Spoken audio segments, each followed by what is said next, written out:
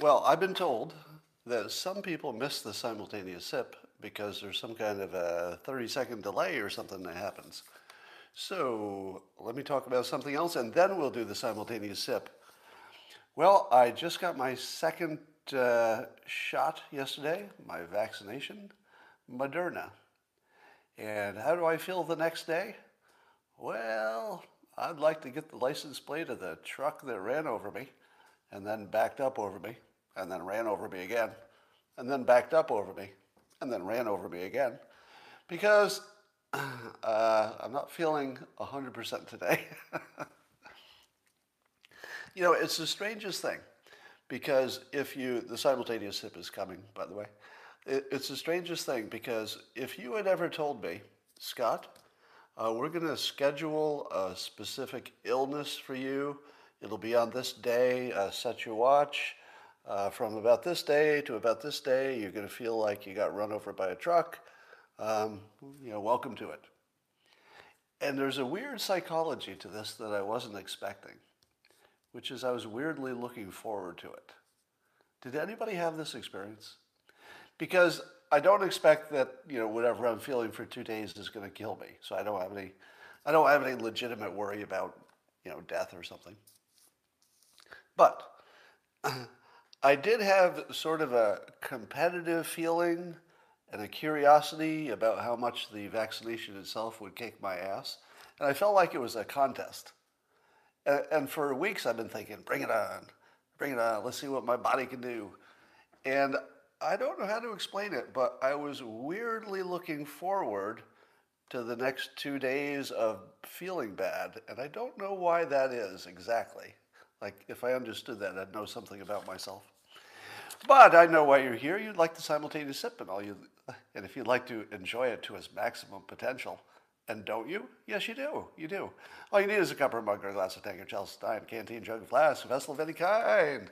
Fill it with your favorite liquid. I like coffee. And join me now for the unparalleled pleasure, the dopamine hit of the day, the thing that makes, everything better. Everything.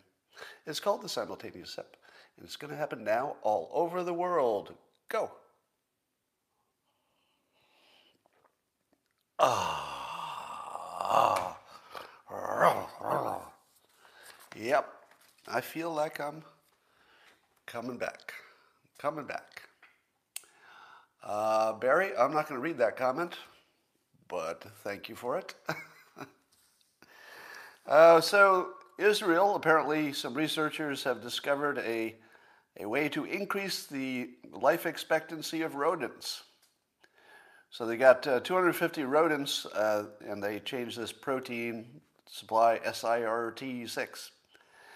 And I guess when they tweaked that protein, these mice, these rodents, they don't say mice, they say rodents, so could be chipmunks, we don't know. But these rodents, they lived much longer.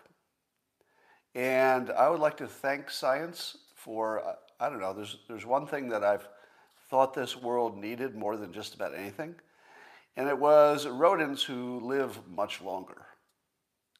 So good news, Israel has made rodents, at least the possibility that rodents can live a lot longer. Oh wait, there's more to the story. This is good news. They think they might be able to apply this to humans someday. Yeah, here I thought it was a story about making rodents live longer, but apparently this is more about people, if you really interpret it correctly. So there's this protein, and they think they might be able to, in 3 years, they might be able to give you a pill that'll make you live 20% longer. Do you believe that? Here's one of the advantages of being my age. If you happen to be a young person watching this, you might have said to yourself, wow, researchers found a way to extend life by 20%? That must be pretty good. If you're my age, you say, this would be the 276th story exactly like this one. So far, all the other stories turned out to be bullshit or never came about. But this one's real. Oh, this one's real. Maybe. Maybe. Every day that goes by, we're probably closer to a day when there is a real one. So we're at least closer than we were to having something real. Is this the one? Is this the one that's real? The one that really extends our lifetime? And all the other ones were fake? Maybe. Here's a trick for spotting fake news. Doesn't work every time. Works very often. Not every time. And it goes like this. There are categories of things which, if anything pops up in that category, you can just discount it. All right? For example, let's say somebody says, I was abducted by an alien spaceship, probed, brought back to Earth unharmed. That is in a category of stories that you don't really need to dig into the details of the specific new one to know it's not true, because it's in that category. Another category is life extension. So if you see one of these stories, it's in that category of things that are basically never true, so far. But someday one of these will be true, I think. Just don't know which one it is. Well, it looks like Ron DeSantis is continuing his march toward the presidency. If he keeps doing things that are this popular with Republicans, I don't know how he could not get nominated unless Trump runs. If Trump runs, I think he'll get nominated. But if Trump does not run for some reason, DeSantis is really setting himself up pretty well. Or maybe for vice president, which would set him up to run for president later. But he's signed a law making it illegal to have transgender athletes playing on, how do they word it? It bans people whose biological sex is listed as male from participating in women's sports from middle school through college. Now, what do you think about that? Well, I feel that's halfway right. That's about half right. Here's the half that I don't like. I think trans athletes should have equal access to sports. And I'm not entirely sure that just having biological male and biological female sports quite meets their needs. I'll tell you what would, and also would meet lots of other people's needs. So you wouldn't be doing something really special just for one population, but you would be doing something that would just work for everyone. It goes like this. Have more co-ed teams. That's it. Just have more co-ed teams. And if you're a co-ed team, it doesn't matter what you identify with. It just depends. Are you one of the good players on a co-ed team? Well, then you play in the higher level team. Are you one of the bad players, no matter what your gender is? Are you one of the bad players? Well, then you play at the lower co-ed team. So I've always said that the real problem is that we have teams separated by gender in the first place. Now, I do understand that we have a tradition that some athletes win scholarships, etc. And so it does make a difference if you're biologically female. It could make a difference that you're not the top athlete on your team. Maybe you don't get a scholarship. Maybe if you were the top athlete, you would. So definitely there's some edge cases where it's just bad for women who are born biological women. So I don't think you need to take that away from them, because it's always cruel to take something away from somebody after they're used to it. So I think we could keep the teams the way we have. I think Ron DeSantis making this change protects one group at the expense of another. That's the way it always works. But I do think the transgender athletes should have more opportunity to play, just maybe on co-ed teams. Almost all professional sports do not have a gender requirement. It just folds out that way. Yeah. So I think we can protect people and also make more opportunity for everybody. So maybe we can make a win-win here. I got a question for you. Try to decide if all these states that are doing voting day changes, or just voting changes, how many of them are just good hygiene for an election, meaning that you'd all want that rule because it just makes it safer from any kind of fraud. So how many of the rules are really just common sense making things better? And how many of the rules are cleverly designed to target one group to suppress the vote? And one example that was given of that latter kind, the kind that might be designed to really prohibit black voting, is the thinking here. And I forget which state it is, but there's at least one state that is proposing or has a Sunday prohibition on voting before 11 a.m. And I said to myself, why is that even being talked about? Like, why is that even a thing? What would be the problem with voting before 11 a.m.? And why did we ever have it? And why are we changing it? Now, the thinking that I've been told, is that there's a church relationship. In other words, apparently there's a long tradition of black voters going to church and then using sort of the peer pressure or just the energy from church to go immediately to vote. And presumably, if you take that church energy and transform it into votes, you probably get more voters. Right? So what happens if you change that and say, oh, now you can't vote before 11 a.m.? Does it target black voters? Does it? I'd say yes. If in fact it's true that black churches have this tradition, maybe white churches don't. I don't know if they do or they don't. But let's say that the people who made the rule were aware of that. And they knew that it would make a difference of who voted. Does it matter? Does it matter? Because let me ask you this. So here's a story just to give you some context. Imagine, if you will, that there were some rules in place that made it more likely for white people to vote. I don't know what that rule would be, but something that just makes white people more likely to vote. And there's a rule change, and then somebody says, hey, this also has maybe some risk to it, so let's change it. So now white people don't have as many opportunities to vote in that narrow way that got changed, but they can still vote, just like everybody else. Would you say white people were targeted? Would you?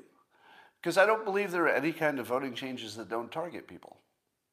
Wouldn't it be true that every change to the voting system targets a group? Probably. Probably there's nothing you can change. Even if you were just going to say, oh, randomly, I'll just reach into some rule and I'll randomly change it. I feel like it would target somebody, even if you didn't intend it. So here's the question. Suppose there's one group who has a set of rules that actually work really well for them, such as voting in the morning after church. Is it wrong to take that away? Because it was sort of a special privilege, wasn't it? Well, privilege is the wrong word. It was more, I don't even want to say accommodation. I don't know exactly the right word is. But it was a set of laws that favored a group. It would be allowing voting in the morning on Sunday would allow and maybe favor more black votes. Is that good or bad? It should be neither. It should be neither. Because all of our voting laws favor or don't favor somebody. And so, I don't know, should one group have a special advantage? We're all in favor of making it easy to vote, and certainly allowing people to vote on Sunday morning would make it easier, right? We'd all agree with that. It makes it easier. So why would you make something less easy? Well, there might be a reason. I just don't know it. I heard somebody say it was harder to get people to work the polls on Sunday morning, but I don't believe that. There will always be enough people to work the polls. Anyway, so that's just an open question for you. Was there, if anybody knows the answer, was there any legitimate reason for changing the time of voting on Sunday morning? Legitimate meaning something about reducing fraud or even expense, I guess. But if not, then it does look like it just targeted black people. I don't know how you could interpret it any other way, but I'd like to hear the other argument, and for some reason I haven't. If there is one, maybe there is none.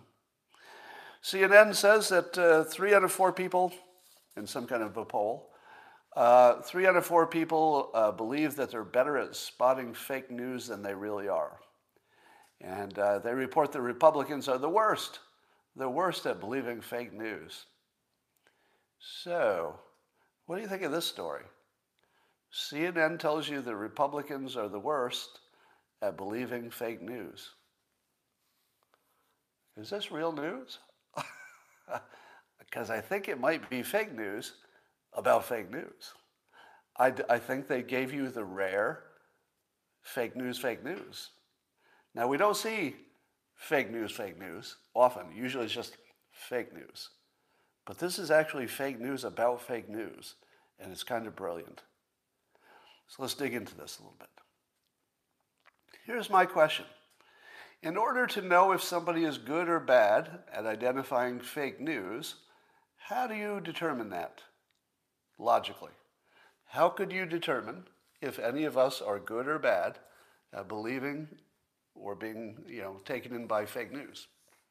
Well, logically, the only way you could do it is to present a test and have people answer the test, and then you can see how many fake news things they believed. Does this person believe more fake news than this person? That's the only way you could do it, right? Is there any other way you could know if some group is better at identifying it other than just to give them a test? Now, here's the question.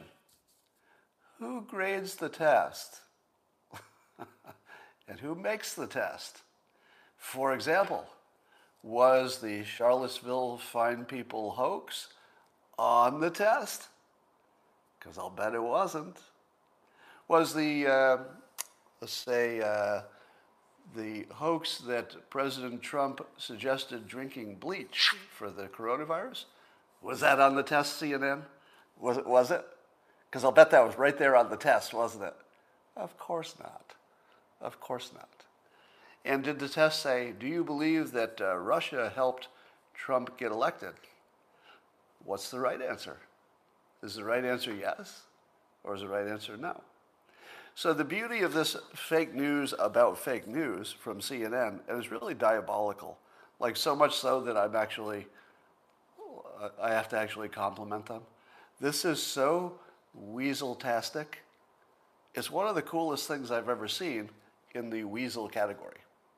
Now keep in mind that I'm also somebody who sees stories about serial killers, and often I think to myself, well, that person is really well organized. There's a serial killer who put some work into it, and I appreciate hard work. Oh yeah, I don't like the serial killing, totally against that. But if I'm being fair, the serial killer is very industrious and seems to have his act together in terms of engineering and planning. So CNN, I compliment you on this fake news about fake news. And if you could get people to believe that there is some source in the world that knows which news is fake, and they graded these tests, good for you, because that's the most ridiculous fucking thing I've ever heard in my life. There is no way that CNN has access to somebody who can tell what the fake news is. Do you know how I know that? Because if such a person existed, I think they would get invited on TV to talk about all the fake news, wouldn't they? Every time there's a new fake news or question about whether something's real, wouldn't you invite that hypothetical person who is so well informed that they, alone among humans, can tell which news is fake? They should be on TV a lot, don't you think? Get that pundit on TV. There's somebody who knows what the fake news is. But of course, such a person does not exist. But CNN would like you to believe it.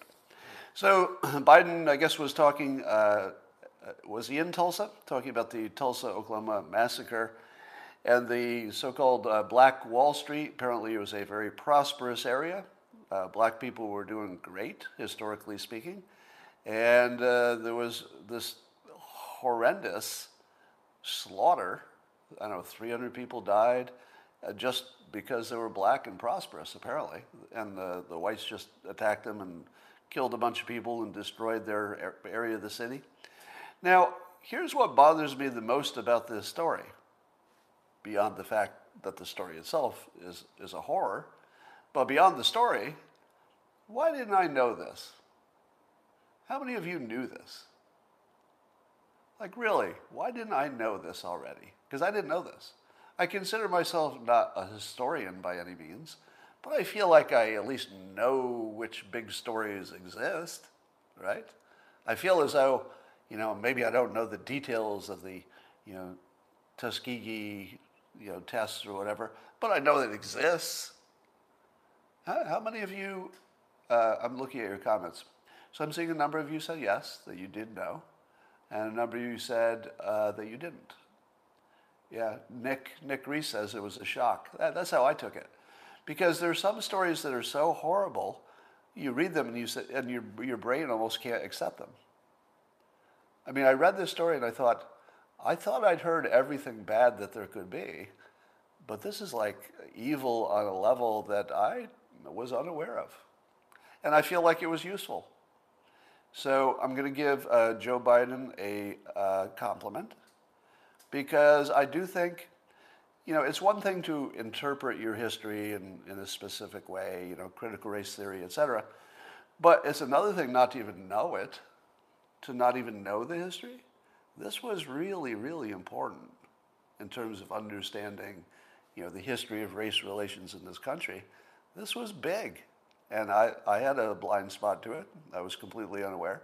And so I say, Joe Biden and your administration, you did a good job on this, educating the country. I don't know that they were leading it, but they at least participated in it. But here's my concern about it. One of the things Biden said during a speech there in Tulsa was that terrorism from white supremacy is the most lethal threat to the homeland today.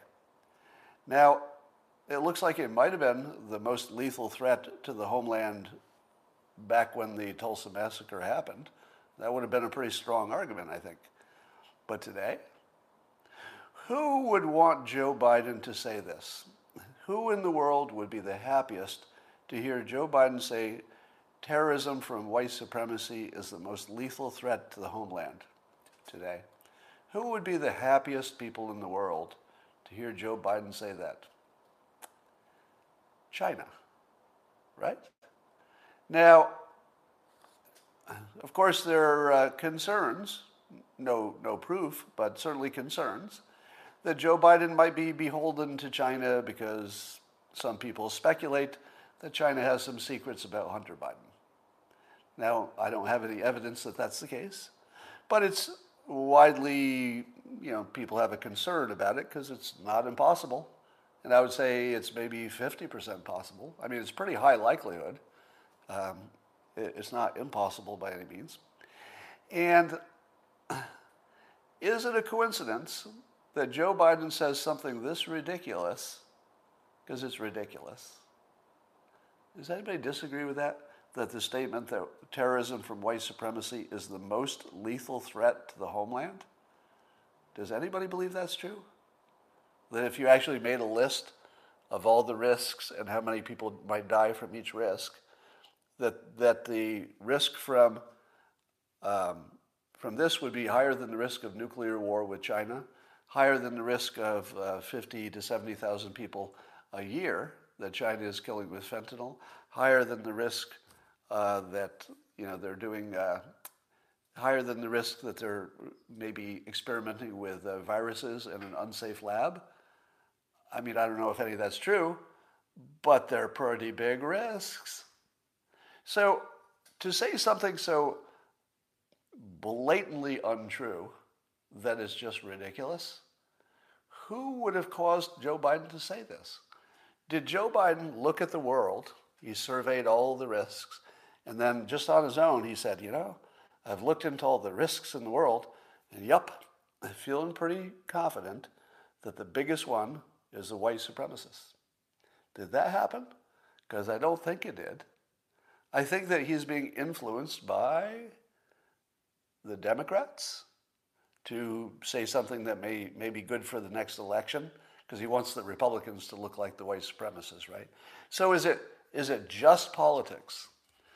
Do you believe that Biden is such a political animal, and of course they're all political animals, but is he such a political animal that he would say something this blatantly absurd and just do it for political reasons? Because it doesn't look like it. It looks exactly like China made him say it. Like they had their hand right up his ass, all the way up to his mouth, and they were just going, say it's not us. Say it's not China. Don't mention China. No problem with China. It's white supremacy. That's your biggest problem. Ignore China. I don't know. To me, it looks obvious that this is foreign influence. And if it's not, which is a possibility, of course, if it's not foreign influence, you have this problem of the appearance of it. Do you want a president who appears to be favoring your greatest rival? Because he appears to. This statement appears to be Chinese propaganda. Doesn't mean it is, but it sure looks exactly like it, and you got to worry about that. All right.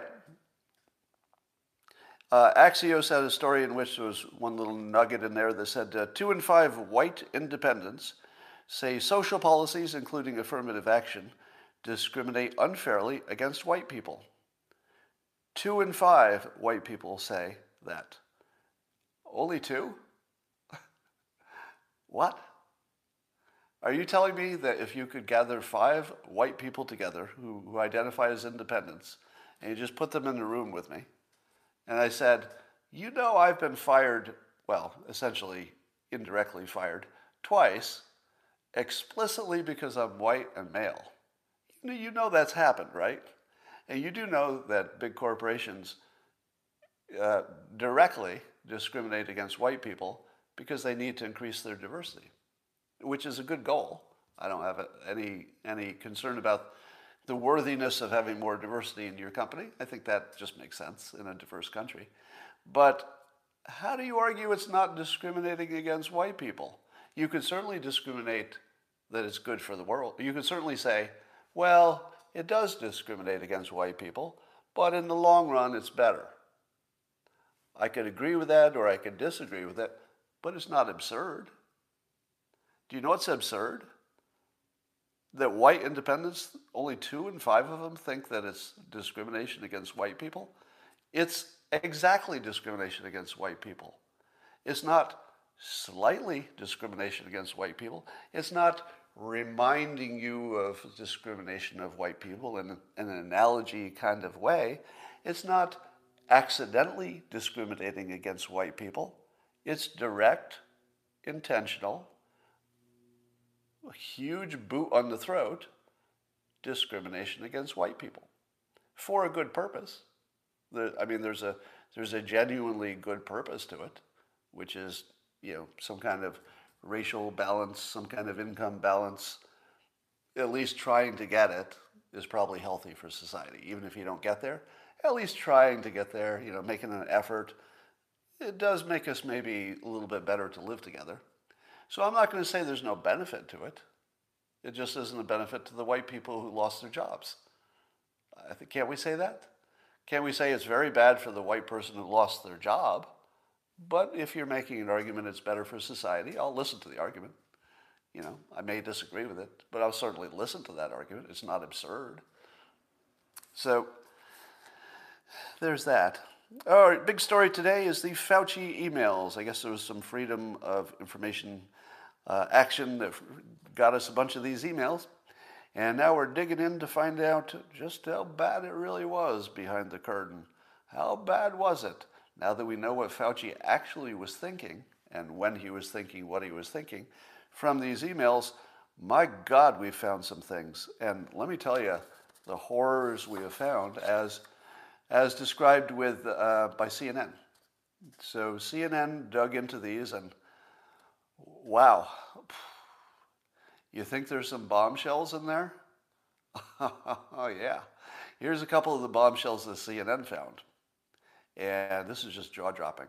Listen to their reporting. I'm summarizing it, so paraphrasing it. But the CNN says that Dr. Fauci worked so hard during the pandemic that often he was exhausted.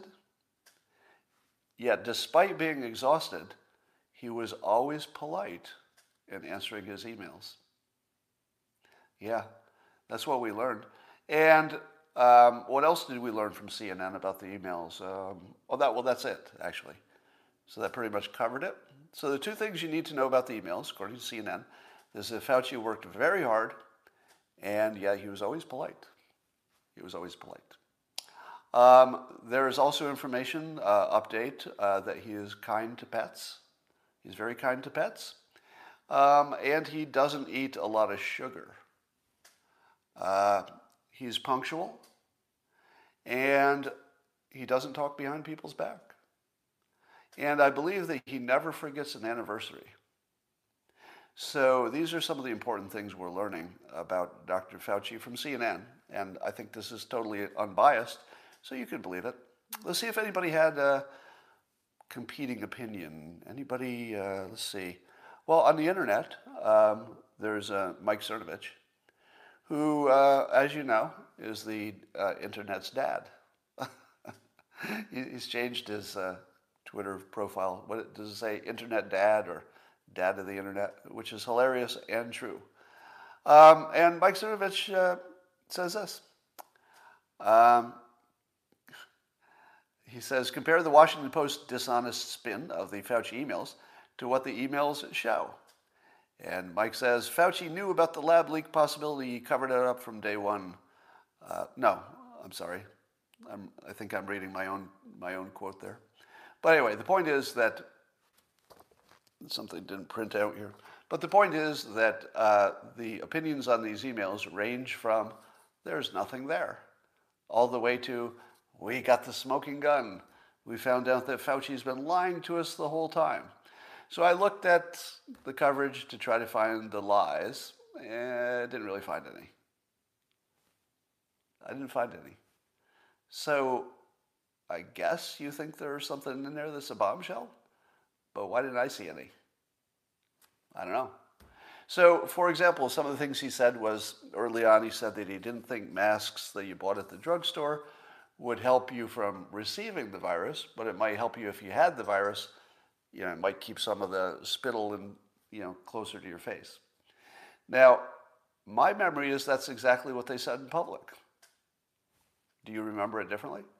My memory is that he said exactly that in public. So I don't know that that told me anything. How about the allegation that he always knew it was a possibility that the Wuhan lab was the source of the leak? Because the emails suggest that he knew it was at least a possibility. Didn't he always say that? I mean, I don't think he ever ruled it out, did he? And is there anybody who doesn't think it's at least a possibility? I don't know. The differences between what the emails say and what he said in public, maybe you could find a little difference, but nothing that I can see that makes any difference. So anyway, if there's more of a story there that I'm missing, somebody fill me in, but it looked to me like a non-story. Taiwan is having a big spike in coronavirus, despite being one of the success stories. Now, we all thought that maybe Taiwan was a success story because they were an island. Or at least I thought that, because it's easier to close off travel if you're an island, because not many people are swimming there and boating there, I suppose. Travel is mostly by airplane. But I guess one of the things that Taiwan got right is they closed travel from China, and I didn't even know they had travel with China, so that's what I knew. Maybe early, and maybe that made a difference. But they've got a spike now. So remember what I told you early in the pandemic?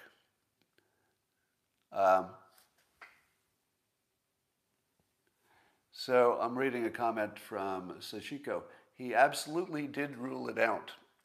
Show me that quote. Show me that quote. Because I think we're dealing from memory. And I'll bet if you looked at whatever Fauci said about the lab leak, he probably said something like this. There's no evidence it happened. Check me on that. Do a fact check. If what he said is there's no evidence of it, that's completely compatible with saying, well, anything's possible. There's no difference. So find me exactly what he said that you believe contradicts the email, and then tweet it at me, okay? Because I'm not saying that there's nothing in there. I'm saying I looked, I spent some time, I looked for all the bombshells, I just didn't see any. But if you saw some, let me know. I don't think it's weasel words to say we have no evidence for something. I don't feel that that's weasel words. But anyway, I think some of you think I'm misinformed, and I want you to clear that up for me. And I'm not wedded to my opinion on this, so I'm happy to change my opinion as soon as you give me some data to do that. All right, so do you remember I told you early on in the pandemic when Trump was getting lots of heat for not doing things the way people thought he should do them? And I said to you, you need to wait till the end. Because if you're judging who won the game in the second inning, you're probably not that accurate. And that we might make some mistakes in the United States early, but we might be kind of spectacular by the time we get rolling. What happened? The United States maybe made some mistakes in the beginning. I don't know. We could debate that all day long. But we certainly had more deaths than other countries. So if you just base it on the deaths and infection, we did poorly in the beginning. What we did with vaccinations, we, the United States, collectively, from the companies that made them to the government that fast-tracked them, thank you, Trump administration, to the implementation of them, which is frankly just amazing. The fact that we rolled them out and produced them and got them in arms so quickly is just amazing. And I said in the beginning that if you judge the United States pandemic response by the early days, it's just not fair. You're going to have to look at the whole game. And I said in the beginning that when you were all done and you looked at the whole game, the United States would look good. Not maybe the best in the world or something, but among nations, I think we're going to be one of the top 5, maybe. I think the United States will end in the top 5 of countries that handled it right in the end. Now, that doesn't mean we didn't bungle a bunch of stuff in the fog of war. That's just, presumed to happen. And it doesn't mean that the people who got it right early on in the pandemic, if they did, it doesn't mean that they were the geniuses, because everybody was sort of guessing. And somebody was going to guess right, and you knew somebody was going to guess wrong, and it didn't mean that one of them was incompetent. It was just guessing in the beginning.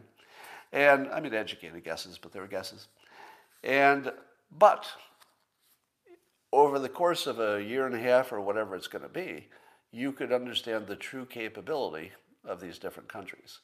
At the end of 18 months, leadership is going to matter, right? Execution is going to matter.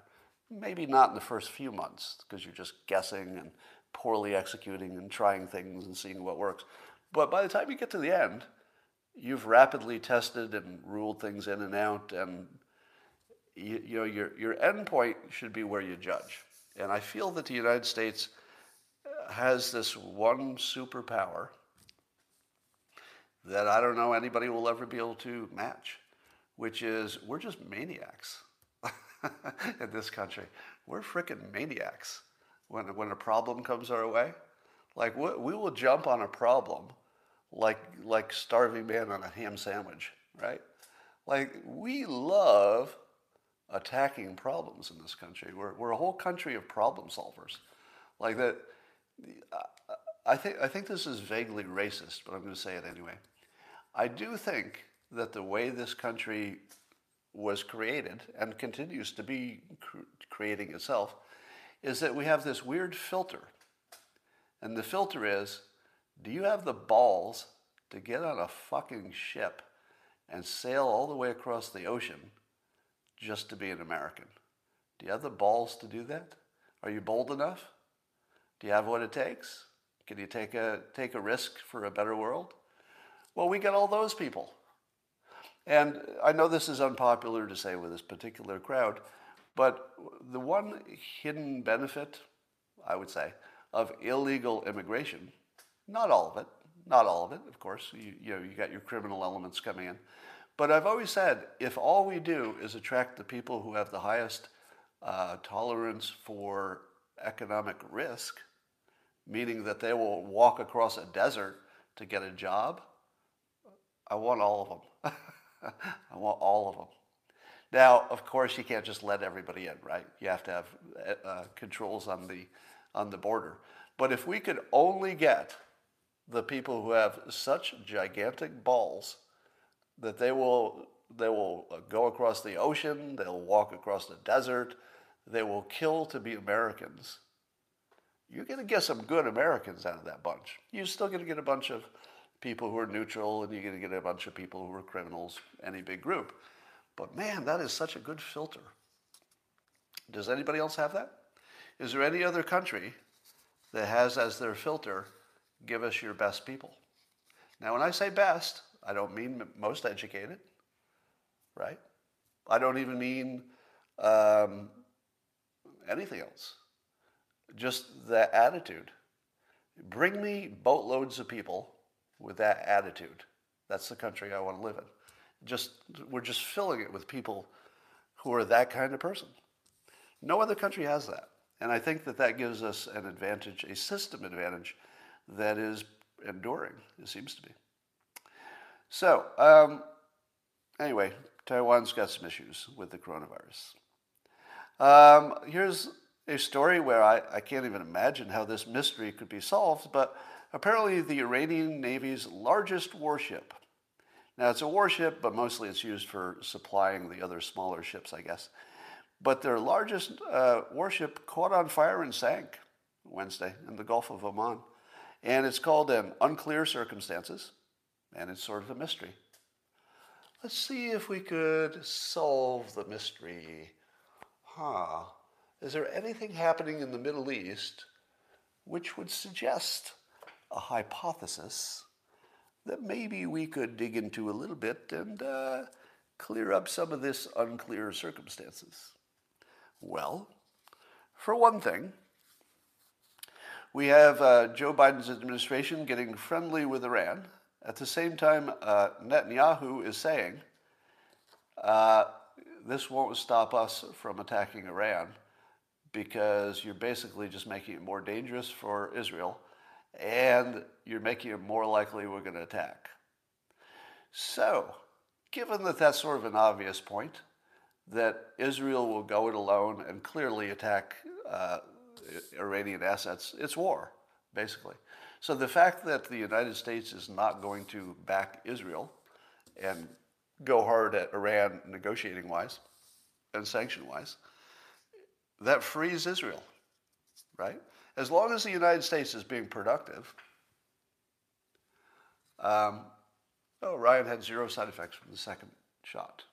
As long as the United States is being a productive player or trying to be, or setting itself up as one in the whole Israel-Iran situation, as long as we're in there, Israel has to restrain itself, right? So is that a better world or a worse world? Suppose Trump made it harder for Israel to attack. I don't know if that was the case. Maybe the evidence suggests not.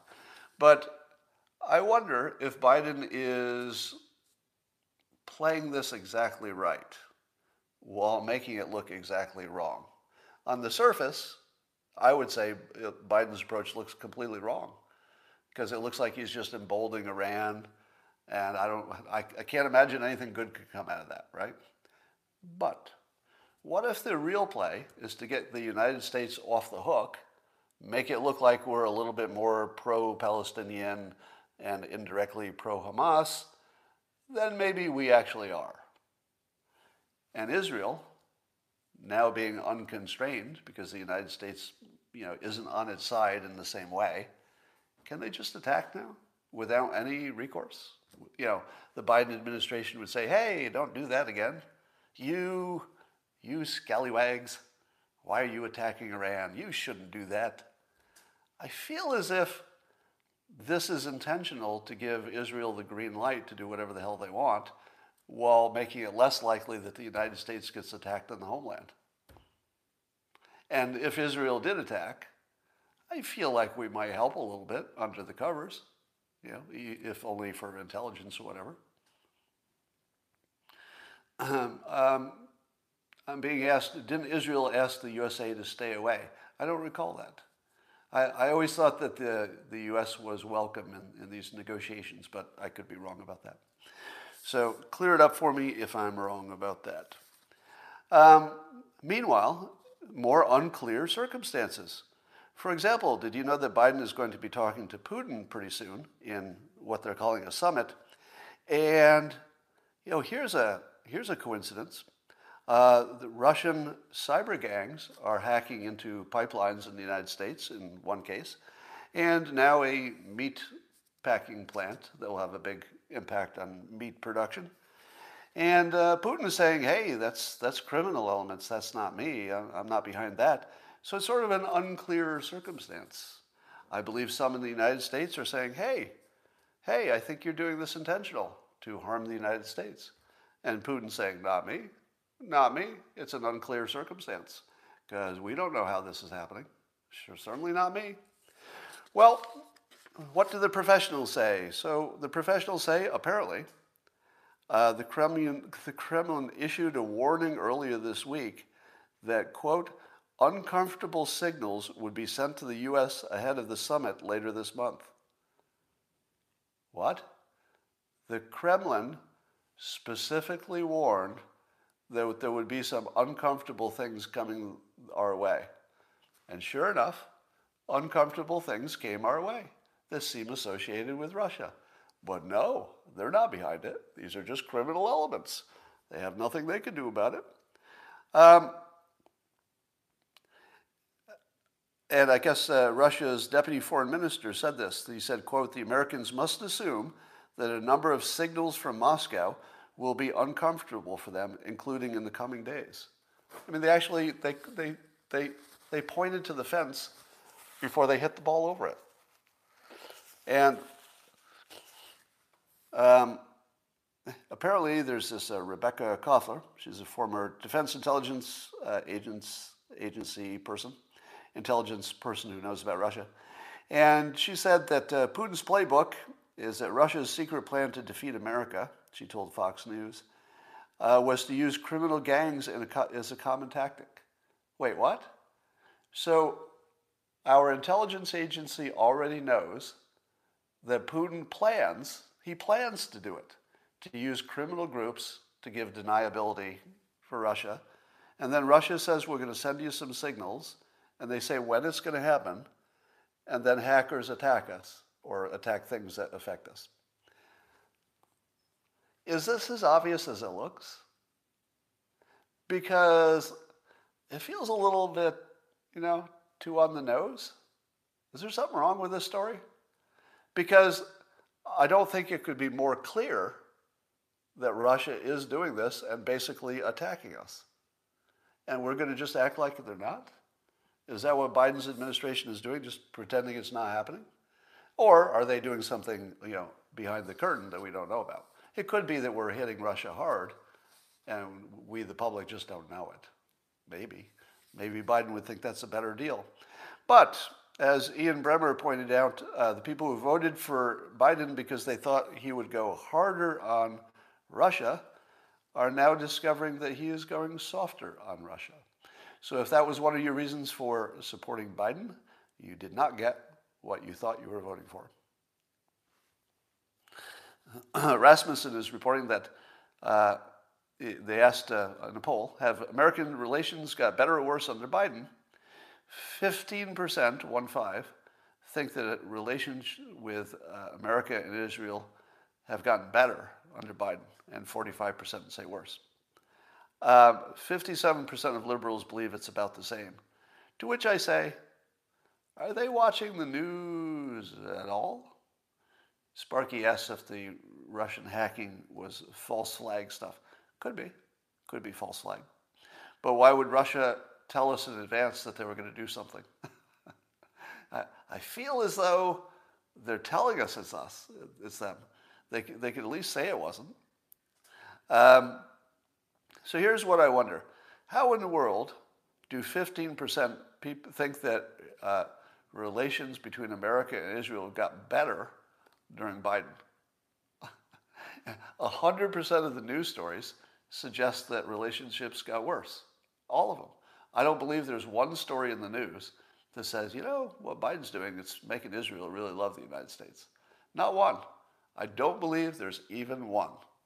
And you have 15% say, yeah, it's getting better. Because Joe Biden. Thank God for Joe Biden.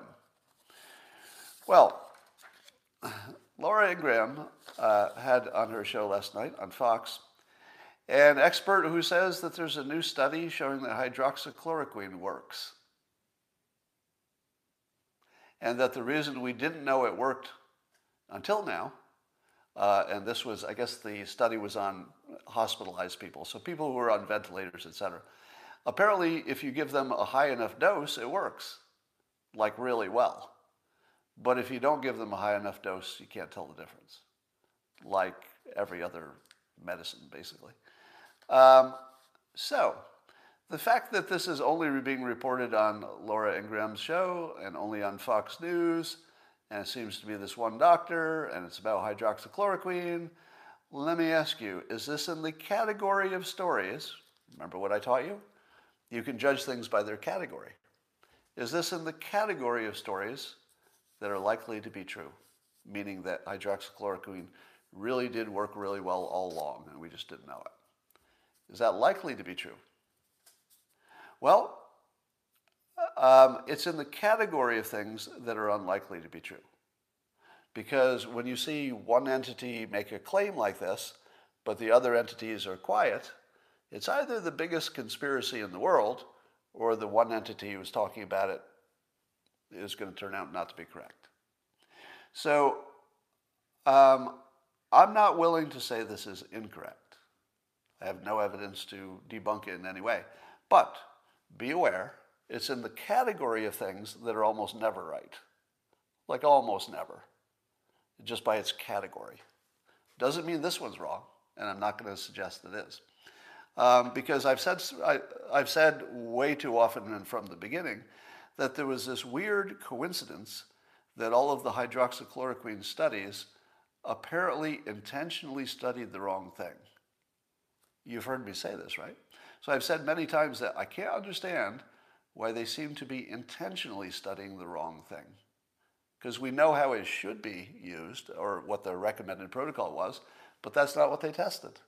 They would test other things, or they test a group that's too small, or they test somebody who's already critically ill and don't test enough of it. But basically, none of the tests look like actual tests.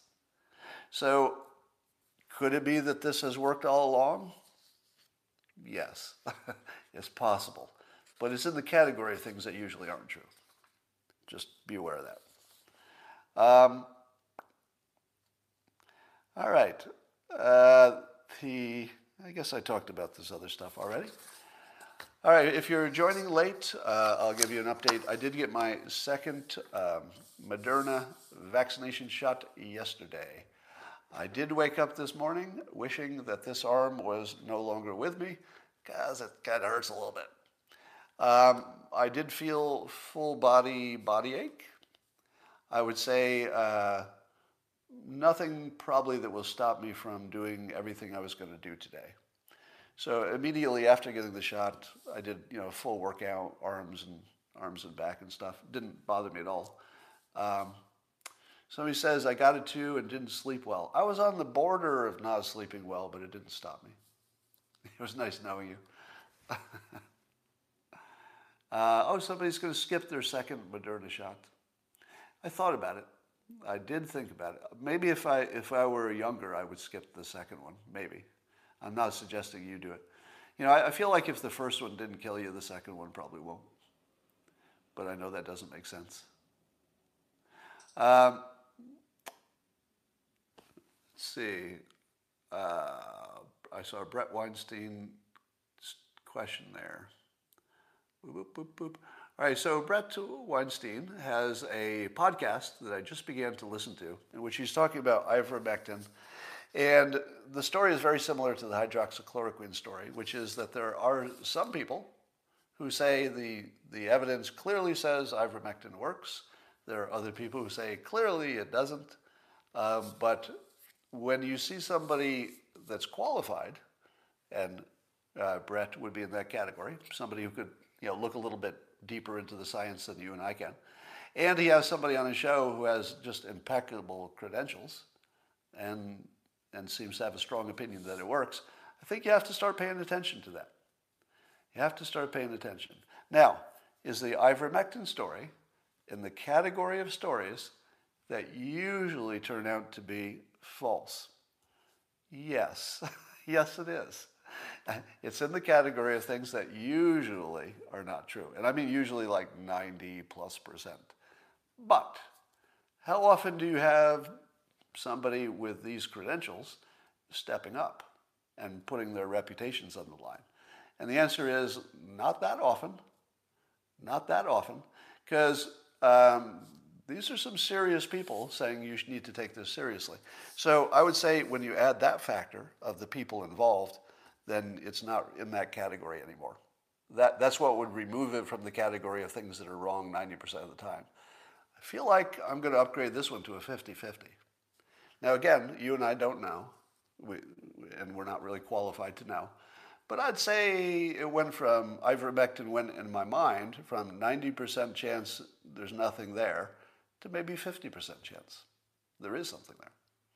And I couldn't go further than that because it still is adjacent to that category of things that usually is wrong. So I don't want to get excited about it. But could be, maybe good news. Yeah, Brett Weinstein is risking cancellation to tell the truth. He really is. And I was listening to the first part of his podcast where he was trying to deal with the cancellation threat. And he did it very well by not claiming something that wasn't supported and showing that the qualifications of his experts and the qualifications of the research, I assume, were strong enough that he should not be canceled, just talking about it. We'll see. We'll see. I think there's going to be quite a reckoning with the platforms and with the news after we know what's true and what isn't. And here's my question. Let me ask you this. Let's say hypothetically, someday somebody finds out that hydroxychloroquine absolutely, definitely worked. What if that happened? Would you say, oh my God, Trump was right and everybody else was wrong, and therefore you should give credit to Trump for being right? Is that how you would interpret it? Or would you say there was something unique about Trump which made people not even use a medicine that would save 1 million lives? Because if that's true, Trump is the problem, right? That he was so divisive that even something that clearly worked, people wouldn't even take a life-saving drug or let other people take it because it would allow Trump to be right. So there are two stories here. One in which Trump is the hero because he was right all along. Now this makes an assumption that's not in evidence yet, that hydroxychloroquine actually works. So I'd say that's not proven. There's just some recent evidence suggesting it might. So that's my take. All right. So you could make a story that Trump is either the villain or the hero in that story. And the evidence would support both, I think. Let's see. Imagine actually believing that the manufacturer's story around Trump is Trump's fault. You're smarter than that, Scott. Well, I always block people who say you're smarter than that because that's just a dick thing to say. So I'll hide you on this channel. But I don't think you can hold Trump harmless from the fact that he intentionally is provocative. Because being intentionally provocative is exactly what allowed him to win, right? It's how he won the first election. But if being intentionally provocative has a cost associated with it, which is that the predictable outcome is that people won't believe him when he's right, right? People won't believe him when he's right. A little of that is on Trump. Because we do know that even if you support Trump, you do know that he didn't pass the fact-checking fairly frequently. Now, I've often said it didn't matter either, because it's just hyperbole. Most of the fact-checking is fake anyway. and it was just hyperbole, and he's directionally correct. And I still think that's all true. But maybe, I think we should be open to the possibility that if you're using these techniques to become president, don't be surprised if people don't believe you on a medical question. Don't be surprised. That should be the fairly predictable outcome of that. So I've often said that Trump is what I call an expensive president, or was, meaning that he can get you things that you couldn't get from anybody else. North Korea being best example. So he can just do stuff that other people couldn't do. But he's going to be expensive. And maybe this is one of the expenses, hypothetically. So that's all I got for now. I will talk to you